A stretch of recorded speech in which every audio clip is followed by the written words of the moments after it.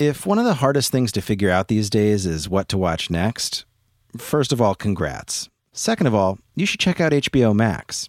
Discover something new to watch on HBO Max like Lovecraft Country, the new HBO series from Jordan Peele, Misha Green, and J.J. Abrams that's got everyone buzzing. Plus, HBO Max is the only place you'll find new binge-worthy Max originals like Selena Gomez's new cooking show. You heard that right. Selena Gomez is learning to cook, from some of the world's best chefs, no less. Find your next favorite all in one place on HBO Max. Start streaming today, download the app, or visit hbomax.com to start your free trial. This episode is brought to you by US Cellular. Let's talk about your cell phone carrier. When you think about your plan, does what you're getting feel fair? When it comes to staying connected, don't settle. When you switch to US Cellular, not only do you upgrade to fair, you're also joining a reliable network you can trust to have your back.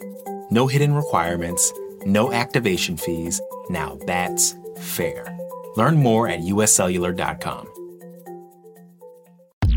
Recode Decode has been nominated for Best Technology Podcast in this year's People's Choice Podcast Awards. Cast your vote for Recode Decode at podcastawards.com/app/sign up before July 31st, or just tap the link in the show notes. Hi, I'm Kara Swisher, editor-at-large of Recode. You may know me as someone who's terrified that I'm living in a Russian doll loop that will reset to November 2016 when I die, but in my spare time I talk tech, and you're listening to Recode Decode from the Vox Media Podcast Network. Today we're going to play an interview from this year's Code Conference. I interviewed Netflix executive Cindy Holland and actor Natasha Lyonne, who has starred in the Netflix series Russian Doll and Orange is the New Black.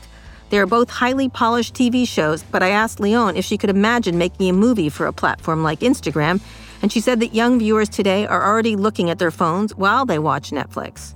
So often in the Russian Doll writer's room, I would be like, is it more interesting than a cat video? You know, it's a real question. I mean, are you going to be able to keep someone's focus? When we watch things now, we watch them while multitasking, text messages, New York Times crossword puzzle, whatever it is, you know, so I don't know. Maybe if it was an Instagram movie, at least they'd only be doing one thing because they couldn't be playing with their phones.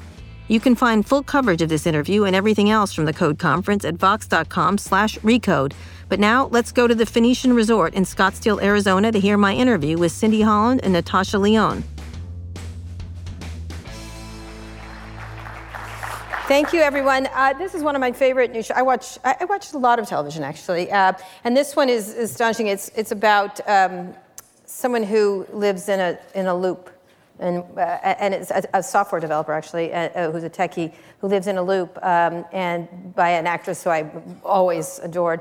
And so what we want to talk about here is media and the creation of creative endeavors at companies. And obviously, we couldn't do that without bringing in Netflix, which pretty much creates everything now, from what I can understand. So without further ado, we're bringing in Cindy Holland. She's the Vice President for Original Content at Netflix, and Emmy-nominated actress, executive producer, co-creator, director, and star of Russian Doll, Natasha Lyonne. This show is fantastic. I want to start with you, Natasha. This is your first endeavor with Netflix, is that correct?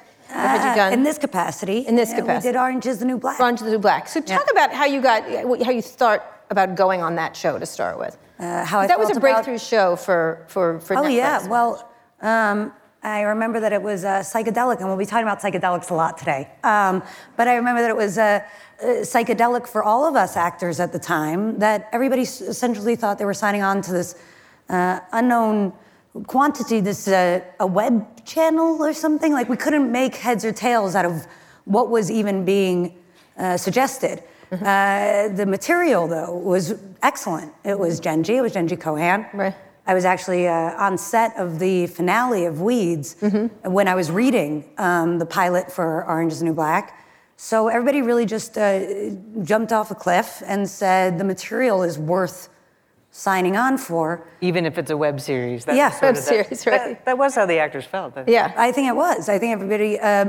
but also, I think it gave us that really rare moment where we were creating something in a vacuum. We had no idea what it was. And so there was sort of a safety in that. What was when you said web series, so it's not network television, it's not movies, it's not... Yeah, I mean, at the time there was already HBO, Right. and, NBC or any number of places that we're doing You what had we limited understood to places. be television. Do you want Right. to come sign on to be on a television series for 7 years? Right. But, what does that mean? Do you want to come be on? We were like, on what, YouTube? It just, sorry. Bunch of you guys like, yeah, YouTube rocks or something. So talk about this, sort of these in getting these creators to start to do this, because the flywheel started. Now, literally, you have hundreds of. How many shows do you have on Netflix right now? Original. Well, it's quite a lot. I mean, in my team for English scripted series this year, it'll be about 60 new and returning seasons. But when you think about what's the catalog of originals, things that originate on Netflix somewhere in the world, it's thousands. Thousands. That's what I thought. I spent the other night just watching trailers for Netflix shows, and it just kept clicking on the next one. How do you think about that when you started doing it? When you had to attract names to this, what was the original thinking when you came on from where? You came on. Well, I've been at Netflix for 17 years. 17 years. That's right. Another long. I started my career in the feature film business and development and production. So I was just smart enough and foolish enough to think we knew what we were doing. Why did you do that? What was the... in the film business? No, why did you shift to Netflix? I shifted to the internet in general. I was at a startup called Cosmo.com with a K for those who remember. We remember. Yeah. I went into, I had a business development role there. What did you develop there? I didn't realize you were at Cosmo.com. Yeah, I was. Wow. I did business deals for them, so I did all of the business deals for home video, so VHS and DVD. Also did the deals with Krispy Kreme and...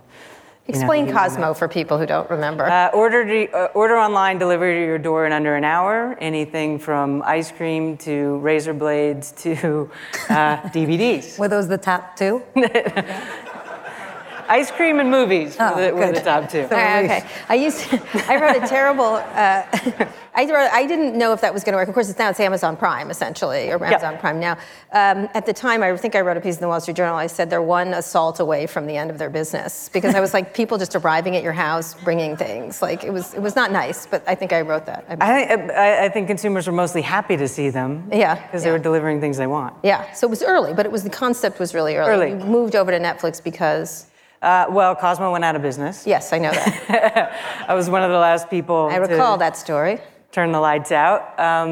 And it was through somebody I did business with at one of the studios, also was doing business with Ted, because we were doing very similar things, which is acquiring DVDs for an online delivery service of some kind. We did, Netflix leveraged the post office, and we had messengers at Cosmo. Right. So Ted was looking for somebody, and this guy thought that we would get along, and we did.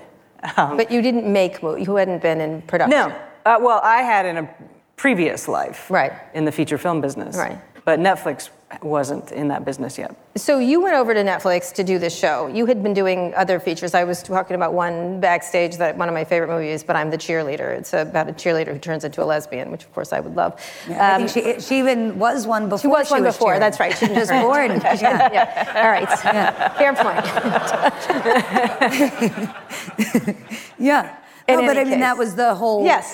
for anyone who hasn't seen it, that was the whole idea, that she was like so utterly convinced that it could not be who she was. Right, because she was a cheerleader. Yeah. Yeah. So But she had a lot of Melissa Etheridge posters and She stuff. did. So Yeah, that was it. That was the big signal. And if there was an indigo, it was absolutely sure. So you decided to do this. Where were you in your career when you thought about this? Was it Are we talking about Russian Doll? Yeah. No, not Russian Doll, but Orange is the New Black. So you go over to do this, it becomes a big hit. Were you surprised by it? Because I think you didn't... Yeah, I mean, and delighted. I mean, I would define my career before Orange is the New Black as Nowheresville, which is a professional term to define when you get, I'd had many lives. Yeah. 75 today, it's my birthday, thank you. And, I'd been a child actor. Yes. I was on Pee-wee's Playhouse when I was 6, maybe.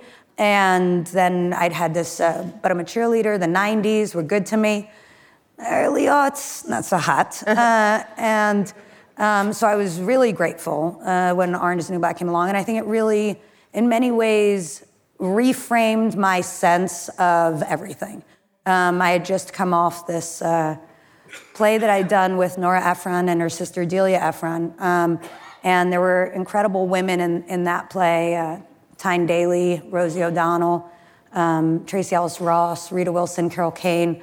And I think that I had this experience of being on stage with them every night and feeling like, wait a minute, there's space for kind of all these, big personalities, these very like three-dimensional women, and then Nora and Delia at the head of it being so brilliant. And the next thing I knew, I was on set of Orange is the New Black, and with Cindy and with Genji. And we were talking before, Jodie Foster would be directing, and it was, Uzo was there, and Taylor was there, and there were just so many extraordinary women. And I found myself in this sort of new era of my career that, But I'm a Cheerleader was directed by Jamie Babbitt, one of the directors on Russian Doll. Slums of Beverly Hills had been written and directed by Tamara Jenkins, who I think is a giant filmmaker.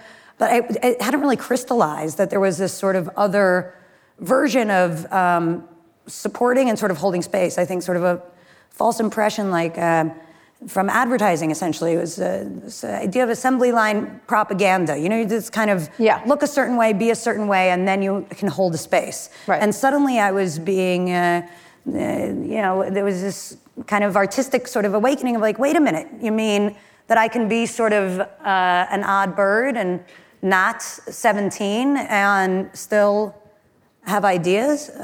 What a revelation. Yeah, let's talk Game about this. changer. So you talk about this, because that's what Netflix really did carve out. You had a Hollywood way of doing things and then a Netflix way of doing things. And Ted's been a little more out there and stuff, but you've been very quiet about how you create. Talk a little bit about how you thought about this, because there was an open space that wasn't being filled, that wasn't a Tom Cruise movie or something that was sort of just a franchise. Not that some of the franchises aren't good, but they have a formula, kind of.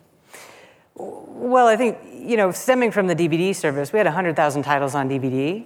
And what you learn from that when you have a catalog of foreign films and indie films and documentaries, and not just what traditional Hollywood makes, but what's happening all around the world, you realize that people have really diverse and eclectic tastes, and you can program to those. And so, it's one of the insights that we had, is we could differentiate ourselves on those very niches that gave us early success as a DVD by mail business. Right. Right. And so going into original programming, there were a couple key things we wanted to accomplish. One was, with the first set of titles, was to sort of change this conception of what content made for the internet is. Because people think of it as, user-generated content stuff, maybe Chewbacca Mom. Funny or Die. Yeah. It was all that. There wasn't real premium elevated content made specifically for the internet. And Right. House of Cards changed that conversation. And it was really up until the day that House of Cards launched that people were thinking, well, why is David Fincher making webisodes? I was like, well, he's not. Right. He's making real. And, Orange was something different. So you were spending money on these things. That was one of the things, was that you were actually putting a lot in. Premium budgets, just as any of the premium networks would spend, and putting people who all shapes and sizes and walks of life on television. We were confident enough that there would be an interest in whatever Genji Cohen did after Weeds. And, the memoir was so strong, Piper Kerman's memoir, and you could just see it was a window into a world, but also kind of a mirror that there were characters that real people can identify with. And I think audiences really respond to something fresh and different that doesn't look and feel like everything else on television. We're going to take a quick break now, but we'll be back after this to my live interview with Cindy Holland from Netflix and Natasha Lyonne from Russian Doll and Orange is the New Black. Searching for what to stream next? HBO Max is where all of HBO meets the greatest collection of movies, shows, and Max originals for everyone in the family. Discover something fresh to watch with new HBO series like Lovecraft Country from Jordan Peele, Misha Green, and J.J. Abrams, or The Undoing, starring Nicole Kidman and Hugh Grant. You can also jump into a new Max original like Selena Gomez's new cooking show, Selena and Chef, or The Flight Attendant, a dark new comedic thriller starring Kaylee Cuoco. Ridley Scott's even producing a new series called Raised by Wolves. Whether you want to rewatch classic favorites or finally get into that show your friends have recommended 1,000 times, HBO Max has something for everyone. Start streaming today and find your next favorite. Download the app or visit hbomax.com to start your free trial.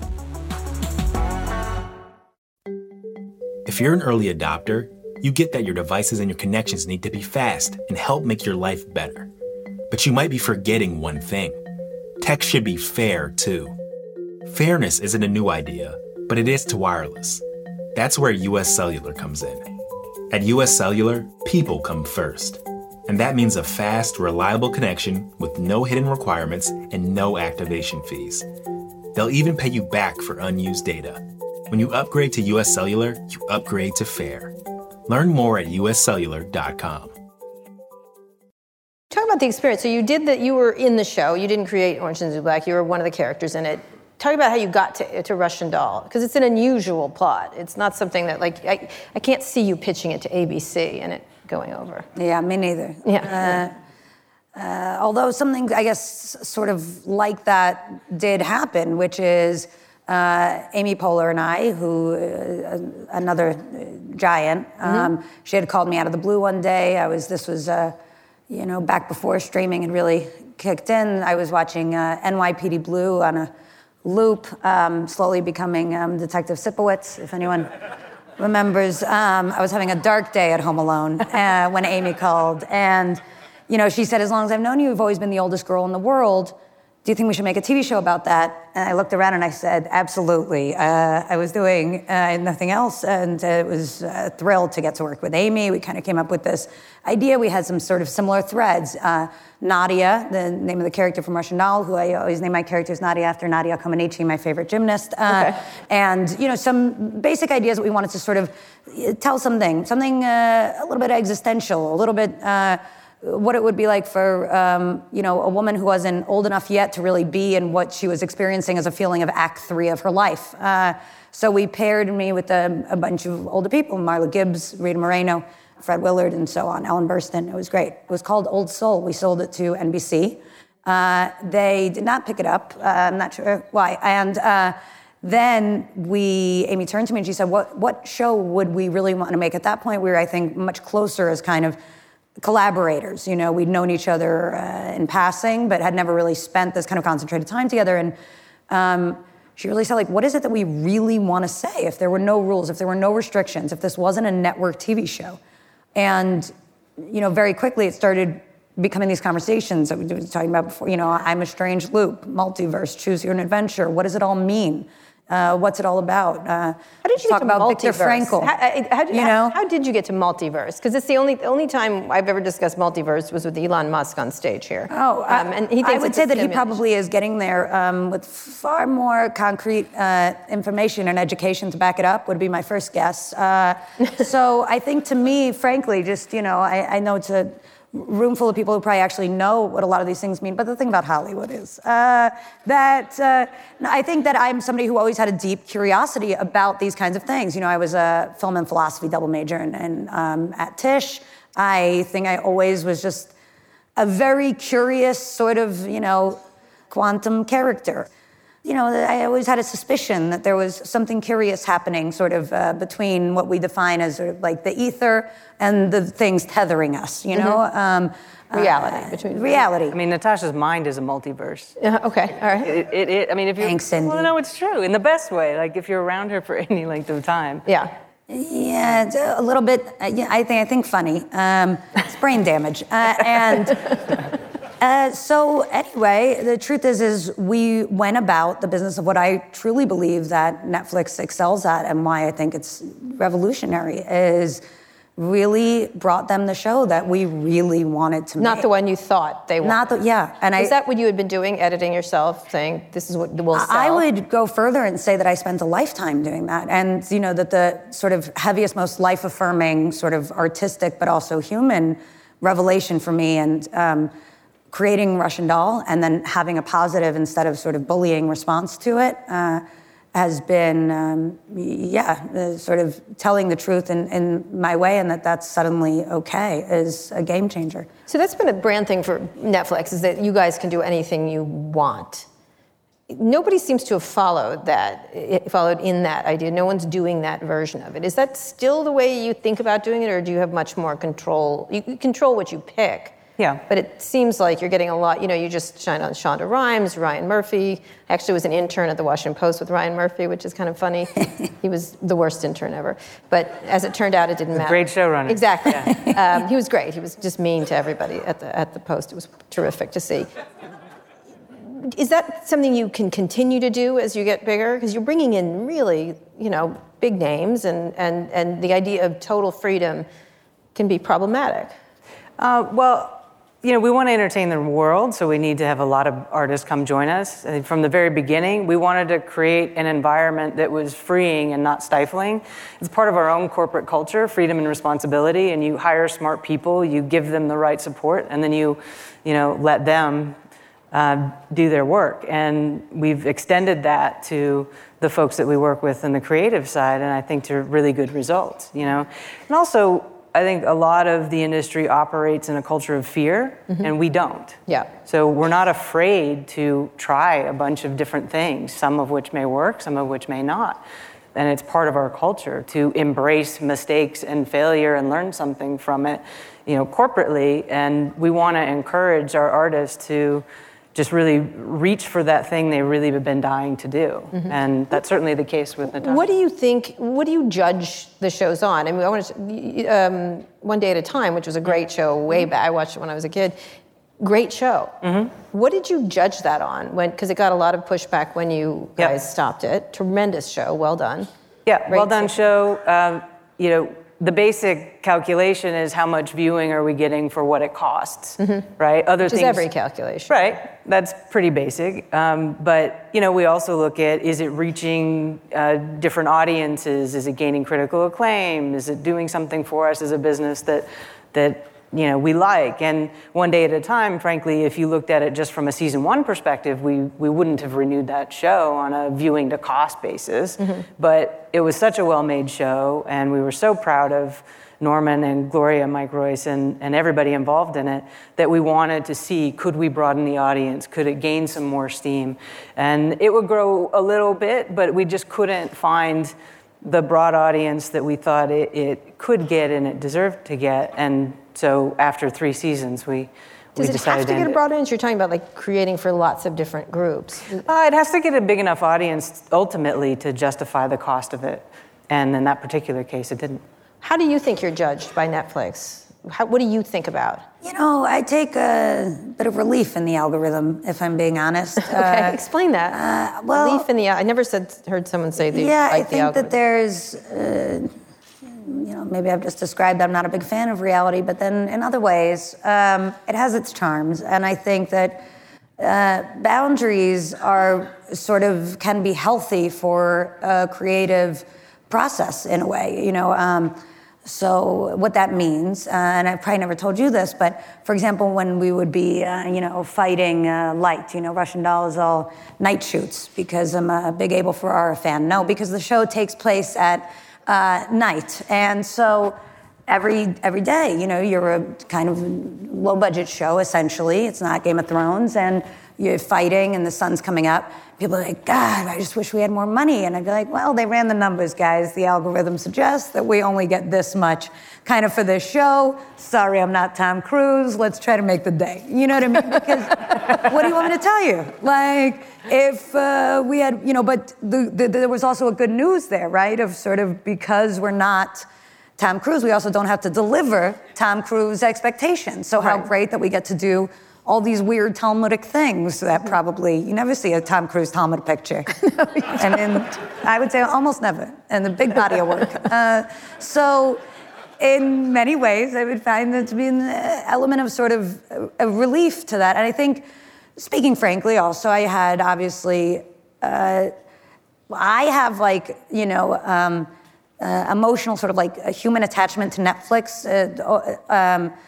It was almost like I think of them as I think of something as Irving Thalberg or something. I have such a kind of love for old Hollywood and to watch sort of what Netflix became. Ted, I love Ted. To watch Ted Sarandos. To watch kind of from where we were. I remember our first Emmys party, and it was just like me and Taylor walked in, and it was just Cindy and Ted standing there like, hey, thanks for coming to the party.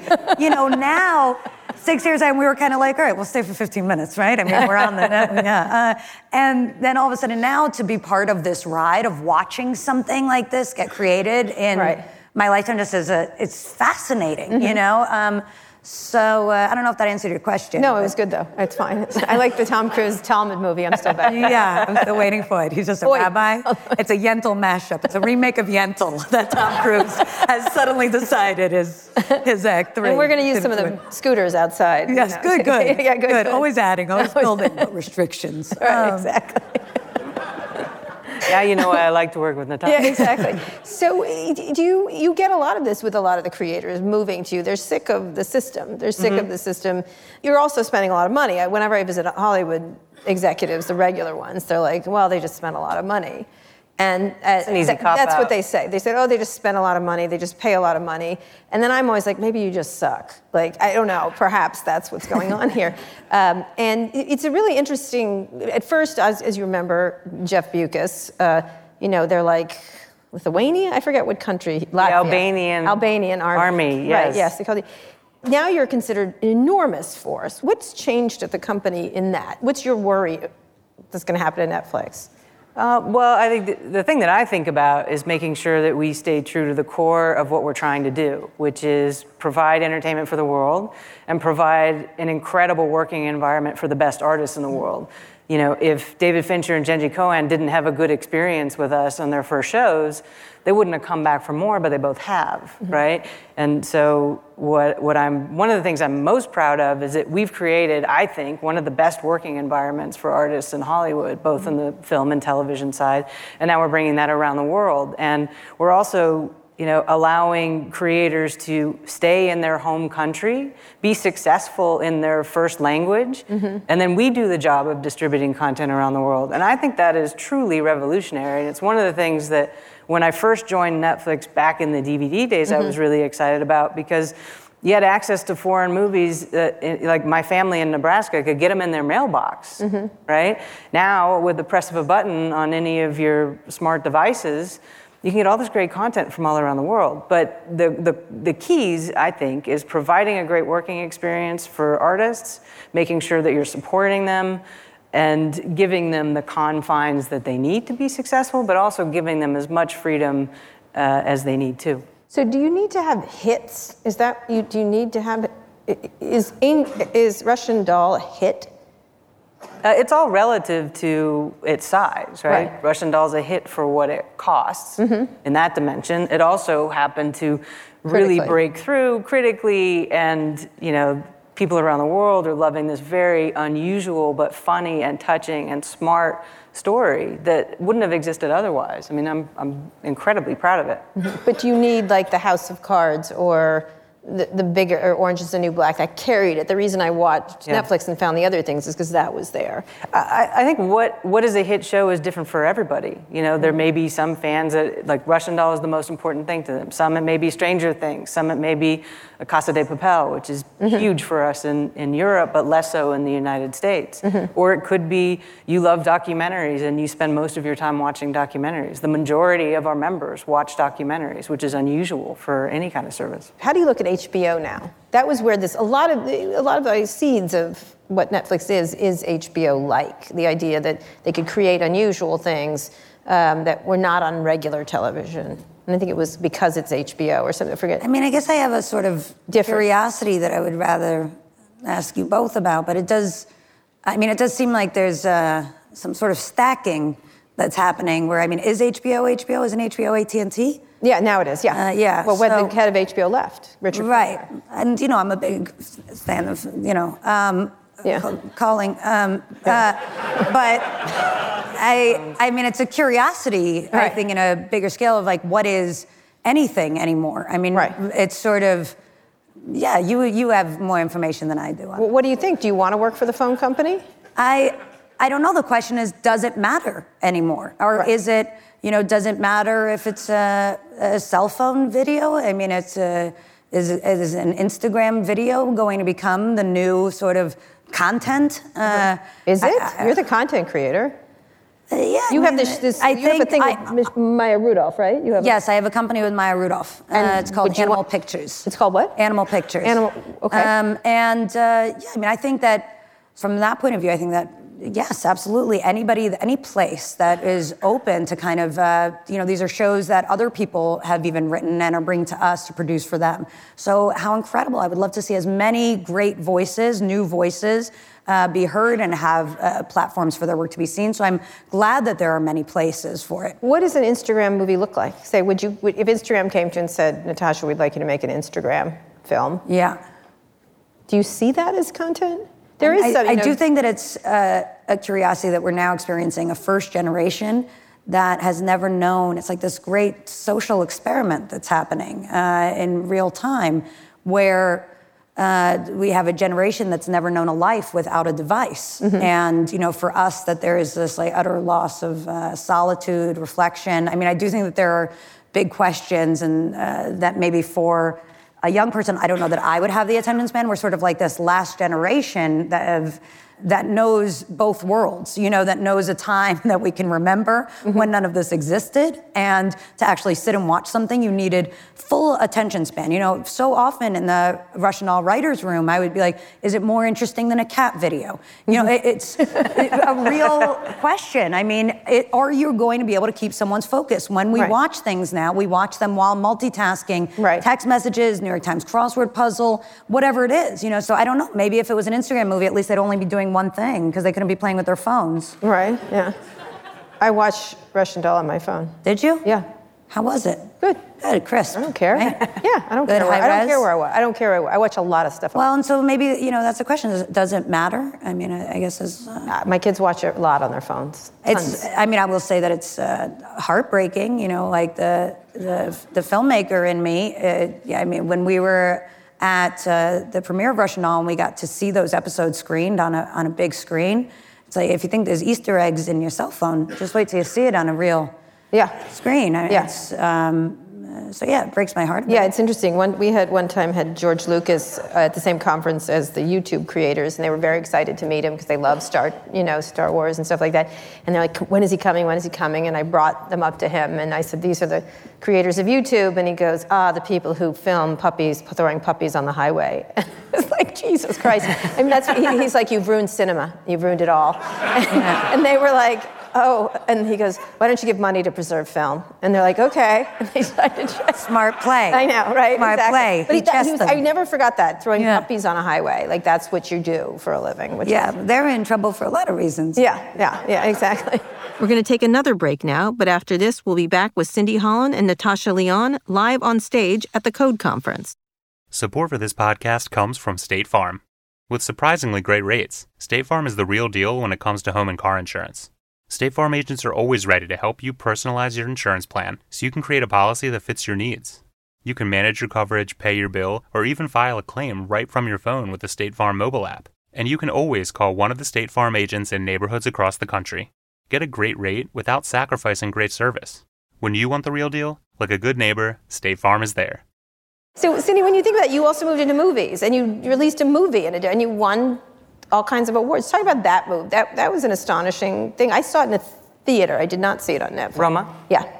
Yeah, well, Scott Stuber, who saw Roma here? Did everybody see it? Yeah, amazing. It's a great film. Amazing film. Scott Stuber, who joined us to oversee the film initiative, had a pre-existing relationship with Alfonso Cuarón, the director, and it was a big get for us to have that kind of filmmaker and actually that specific film. But it's very challenged from a theatrical release standpoint, and Alfonso knew that. It's not like a studio is going to be jumping up and down to say, I'm gonna release a black and white film in an indigenous language on 5,000 screens. It's not happening. Right. And he really wanted people all around the world to see it, and we could do that for him. Right. We also did a theatrical release for that film. Who do you feel is your competitor right now? I think, honestly, sounds like a cop-out, but we really just are focused on what we're doing and Okay, executing. but so that is a cop-out. Who is your competitor? Our business line? It's all forms of entertainment, right? It's the traditional movie But is there any studios. traditional company that you think is, Disney's trying its streaming thing. They're all trying their versions of it. Yeah, I don't think there's any one that stands out as the competitor. Hulu, maybe. Hulu's been growing nicely over the last few years, but they're domestic, right? Disney Plus, it'll be great to see what they do. I mean, we've anticipated that all of these traditional players would enter eventually into our space. The more successful we were at building an on-demand subscriber base with content, the more likely they were going to be to stop licensing to us, right? It's actually one of the reasons why we started original content in the first place. Right. Because we believed this shift would all happen. It's just taken many years longer than we thought. A long time. So we welcome it. And finally, Natasha, before you end and get to questions from the audience, where do you imagine you want to stay at somewhere like Netflix? You don't want to go back to the old system. Even if you meet a huge movie, or if they came to you with something like that, how do you think, as an artist, what you want, or as you created this production company? Yeah. How do you think about it?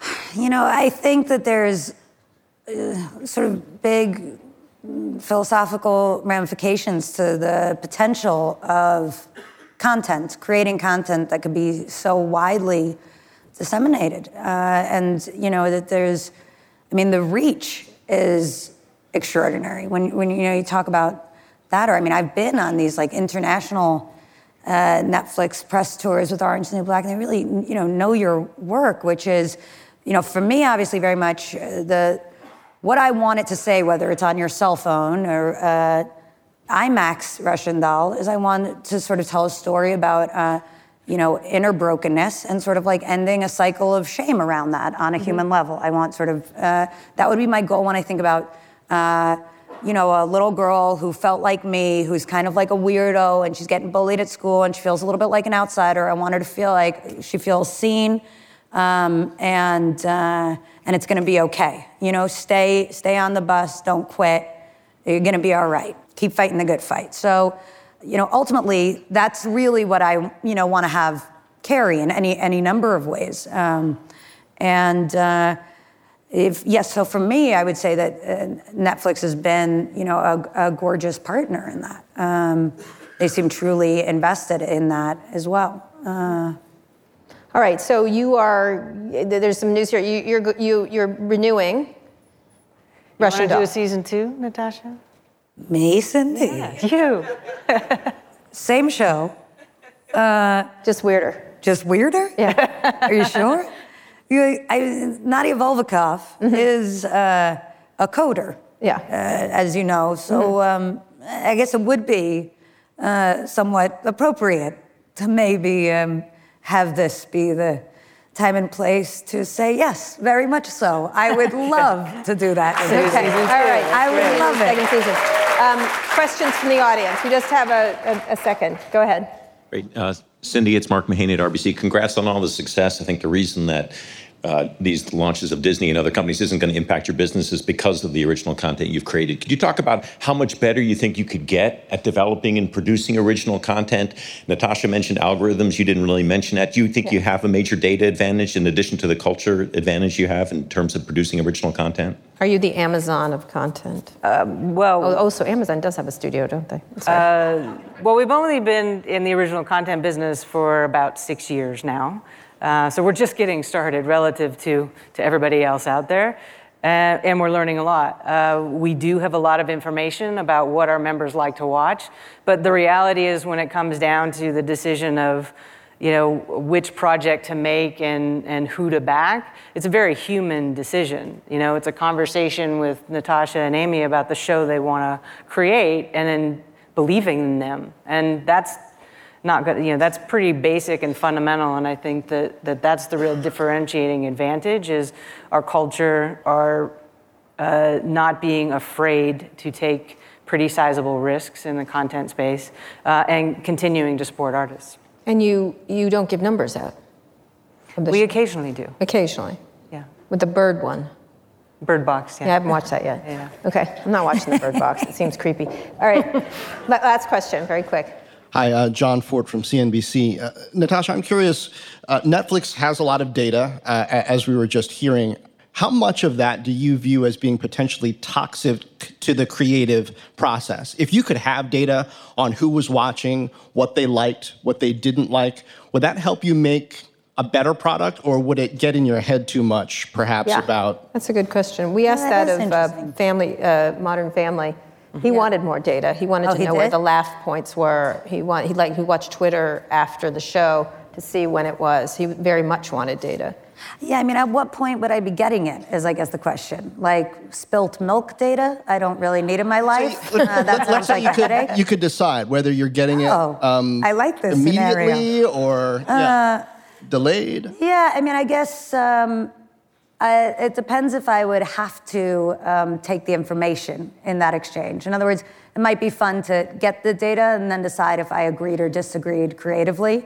And some creators want more information, some want less. And you give that to them? We absolutely will.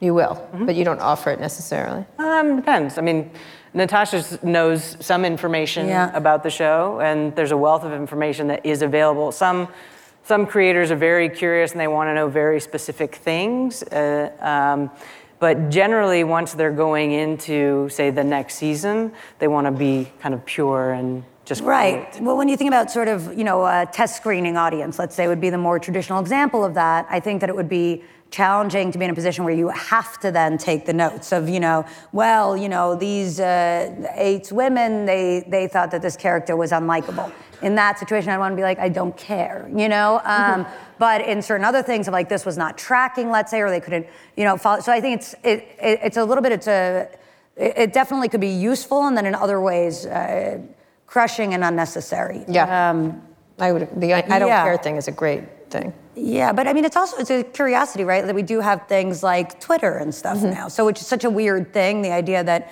you can almost get an immediate response and sort of dialogue going and sort of theories and stuff. So it's bizarre that in a weird way we all kind of are receiving data whether we want it or not, unless I guess, you live in inside of a bird box. Yes, right. Wrap that up. Nobody lives inside of a bird box. All right. Very quickly, Dylan, because we got to go. Sure. This question's for Cindy. Is there anything about the old television, the sort of broadcast sitcom world that Netflix has left behind that you guys, Ted, your colleagues, sort of envy or feel inspired by? Or is it all sort of archaic and limited and boxed in? No, I don't see it as archaic and limited at all. I think every medium is different. I mean, look, we all grew up loving television. I watched a whole lot of it. What was your favorite as a kid? Well, depending on which time period, but I remember Charlie's Angels being fairly formative for me. And Natasha. Sabrina Duncan was my favorite angel. Of course. Hello. Me? Yeah. I remember as a kid, I was always into things like the Carol Burnett Show, Tracy Ullman Show. Amazing. I used to really enjoy that kind of a So those are formative still, that I was talking about, the concept. But to answer your question, I do think the multicam sitcom is a really interesting art, and it's we've tried a number of them on Netflix to varying degrees of success, and it's still a form that we believe in and want to figure out how to kind of continue. All right, thank you two so much. I really appreciate it. It's a great show, Russian Doll. Thank you. Thanks again to Cindy Holland and Natasha Lyonne for joining me on stage at Code. You can follow me on Twitter at Kara Swisher. My executive producer, Eric Anderson, is at Erica America, and my producer, Eric Johnson, is at HeyHeyESJ. If you like this episode, we'd really appreciate it if you shared it with a friend. And make sure to check out our other podcasts, Recode Media, Pivot, and Land of the Giants. Just search for them in your podcasting app of choice. Thanks also to our editor, Joel Robbie. Thank you for listening to this episode of Recode Decode. I'll be back here on Friday. Tune in then.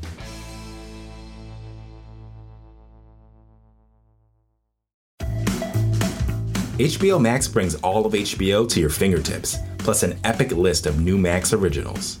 Whether you're into animation, classic movies, or binge-worthy series, HBO Max's suggested collections are curated by real humans, not robots, so you find the right thing to watch every time. With thousands of options for you and the family to choose from, it's the streaming platform of your dreams. HBO Max, where HBO meets so much more. Start streaming now at hbomax.com.